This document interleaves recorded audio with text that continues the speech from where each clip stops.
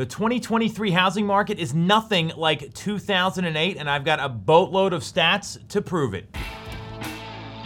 You're definitely going to want to watch this one. We have heard this over and over and over for the past 12, 18, even maybe 24 months, that the upcoming market, the year 2023, is going to be just like 2008. We're going to see a housing crash. The world is ending in some cases. And I'm not making light of 2008. I was working through that market as an agent, so I know what it was like.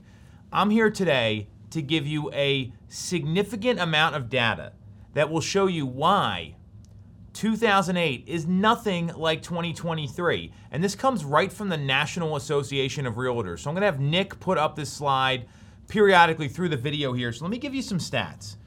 The last housing cycle 15 years ago versus right now. So 15 years ago, there were 8 million job cuts. Right now, there's virtually no job cuts. The unemployment numbers are really favorable. So that's a significant difference right off the bat between 2008 and 2023. Secondly, there were 138 million total jobs in 2008. There's 158 million according to household surveys completed in 2023. So 20 million more jobs. Third, subprime loans were prevalent all over the place. We know the stories. Just Google this stuff if you're asking about it. They virtually are non-existent in 2023. The fourth stat, new construction. We saw 7.65 new homes built in that housing cycle. Right now, we're seeing 4.6 million homes that were built, new construction properties. In our marketplace, the greater Philadelphia area, new construction is hard to come by or very pricey. Most of the great land's already built on, so we're not seeing this flood of new homes hit the market like we did during that downturn. Mortgage delinquency rates, 10.1% in 2008. In 2023, we're seeing a 3.6% rate. So it's almost 7% less, substantially less, almost 70% less than what we were seeing in 2008. So there's not this wave of foreclosures coming like a lot of people are talking about.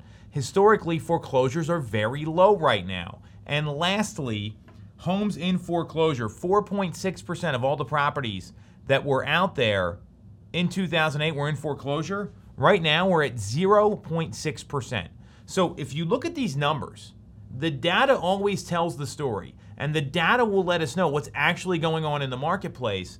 Nothing here indicates what we're seeing is going to be anything like the 2008 housing cycle where prices came down, people lost their homes, there were a flood of foreclosures. So what does this mean for buyers and sellers?